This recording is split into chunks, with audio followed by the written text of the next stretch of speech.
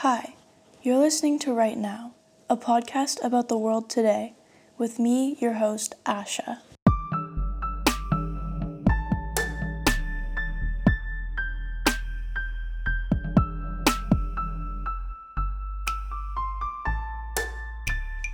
Last episode, I discussed what makes a classic and introduced you to two co-hosts. In this episode, I've returned with the same co-hosts, Zoe and Caden, to talk about the NBA bubble. It's a super interesting and relevant topic. Since Caden is the host of Everything Sports, he introduced what the NBA bubble actually is.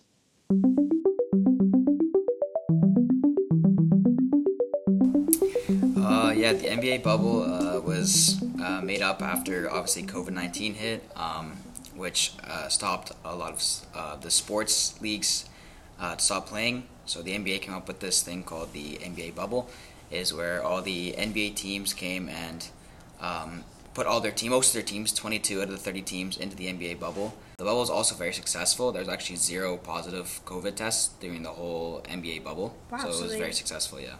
And basically, they stayed in the Disney World hotels, and they could not see their families or friends or anyone like that. They were basically locked there playing basketball. Yeah, I think it's a good example of people adapting to the circumstances that come with COVID-19, because it's stopped a lot of things from happening, school and businesses. But in this case, it's actually opened up an opportunity. Because of COVID-19, Disney World was closed, so that was a space for them to do this in. Yeah, they're definitely making the best of the situation. Mm-hmm.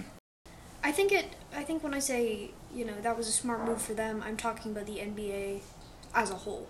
I think it's super untraditional for them to just send all their players to one place. And they're kind of putting their players' mental health at risk, in a way, because you're just waking up, go to training, spend your evening alone in your room, and then do it all the next day. It's just interesting because the tone of it switched pretty quickly from the beginning, where it's like, oh, yay, we're making the best of the situation, to the drop, where it's just like the players having a hard time with their own mental health. Yeah. At the end of the day, though, that is their job, so, they kind of have to adapt. Mm-hmm. Mm-hmm.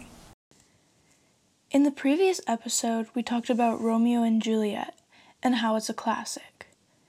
At first, this seems like a very different topic from the NBA bubble. But in the next part of our discussion, you'll realize how they're connected. So kind of like a question, if you guys were an NBA player and you're getting paid $40 to $50 million, because the players end up giving up a choice if they wanted to go or not. Mm-hmm. They were allowed a choice. Some players didn't go, some players did. Would you adapt to the NBA bubble and stay there for it was 2 to 3 months? Would you stay there for 2 to 3 months? Yeah, I don't think I could be isolated like how the players are in the bubble and how we have all been during coronavirus, and how Juliet was as a girl not being able to leave unless it's for church. Yeah. That's isolating too. Yeah. I don't think I could handle that. I don't think I could adapt like that. And I don't think, going back to Romeo and Juliet, I don't think you can, in Romeo and Juliet it was a lot more drastic, but I don't think you can live without people that you care about for that long. When Juliet is I don't know if I'll see you tomorrow, mother or nurse, depending on which adaptation you're looking at. But I feel like they did that a little bit in real life at the beginning of the bubble. This is a great point. The players who joined the bubble for that season had to be apart from the people they care about, which can also be seen in the story of Romeo and Juliet. We talk some more about the parallels that can be found in these two topics. So, in that story we see Juliet's father is forcing her into this marriage with Paris. Mm-hmm. And it's because that's for pretty much financial and social reasons. It's not because Juliet loves Paris. Mm-hmm. And I think this can kind of translate into that, because the people who decide whether or not there's going to be a bubble, they aren't going to consider the more human aspects. They're going to consider the money. Mm-hmm. And so when you look at Juliet as an individual person, that she loves Romeo, but those feelings don't matter, and so that might be the same for the people who decide the bubble. And I don't think identity was really valued in the time of Romeo and Juliet.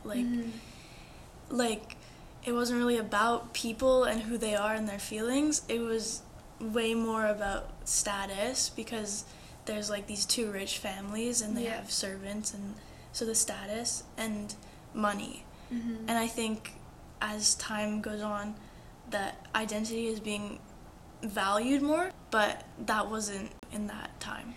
Yeah, especially for women, right? Like, Juliet's not allowed to leave the house unless she's going, she has approval, she's with someone, I guess, or she's going to church, right? That's crazy. She doesn't have an identity. Insane. Yeah. Well, she does have an identity because she is a person, but not really, because she doesn't have any freedom.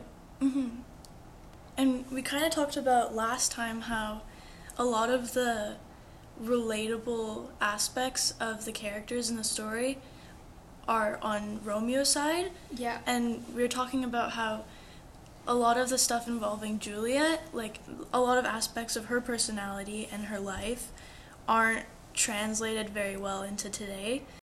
Finally, we talked about the main idea of this episode, which the NBA bubble is an example of: adaptation. The NBA adapted to COVID-19 with a bubble, but what makes something an adaptation? What do you think it means to adapt? Yeah, so I think to adapt means to change. And we see that in nature, we see that in Hollywood, where they start with books. Like Netflix, most of the Netflix originals are adaptations of books. Right. Yeah. And so I think it needs to change. It's also 100%, yeah.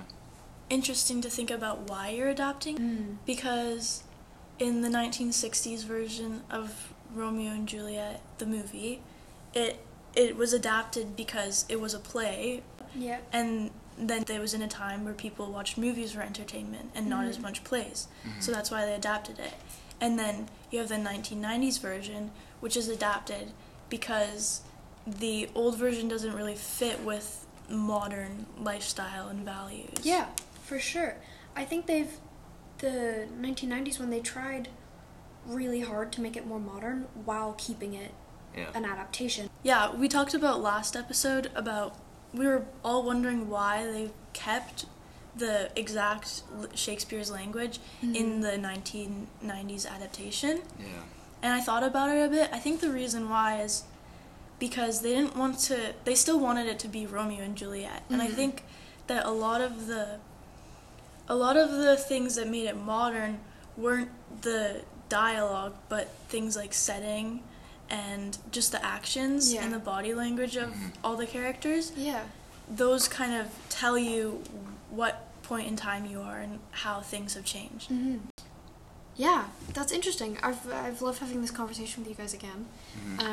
It was great to talk about Romeo and Juliet and identity and the NBA bubble. That concludes my second conversation with my co-hosts. Although the topics we discussed all seem very different, they're all evidence to what makes something an adaptation.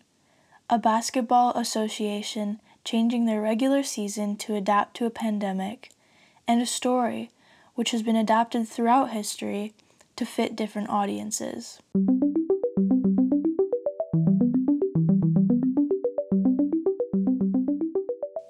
Thank you for listening to this episode of Right Now. Thanks to Zoe and Caden for joining me as co-hosts on this episode.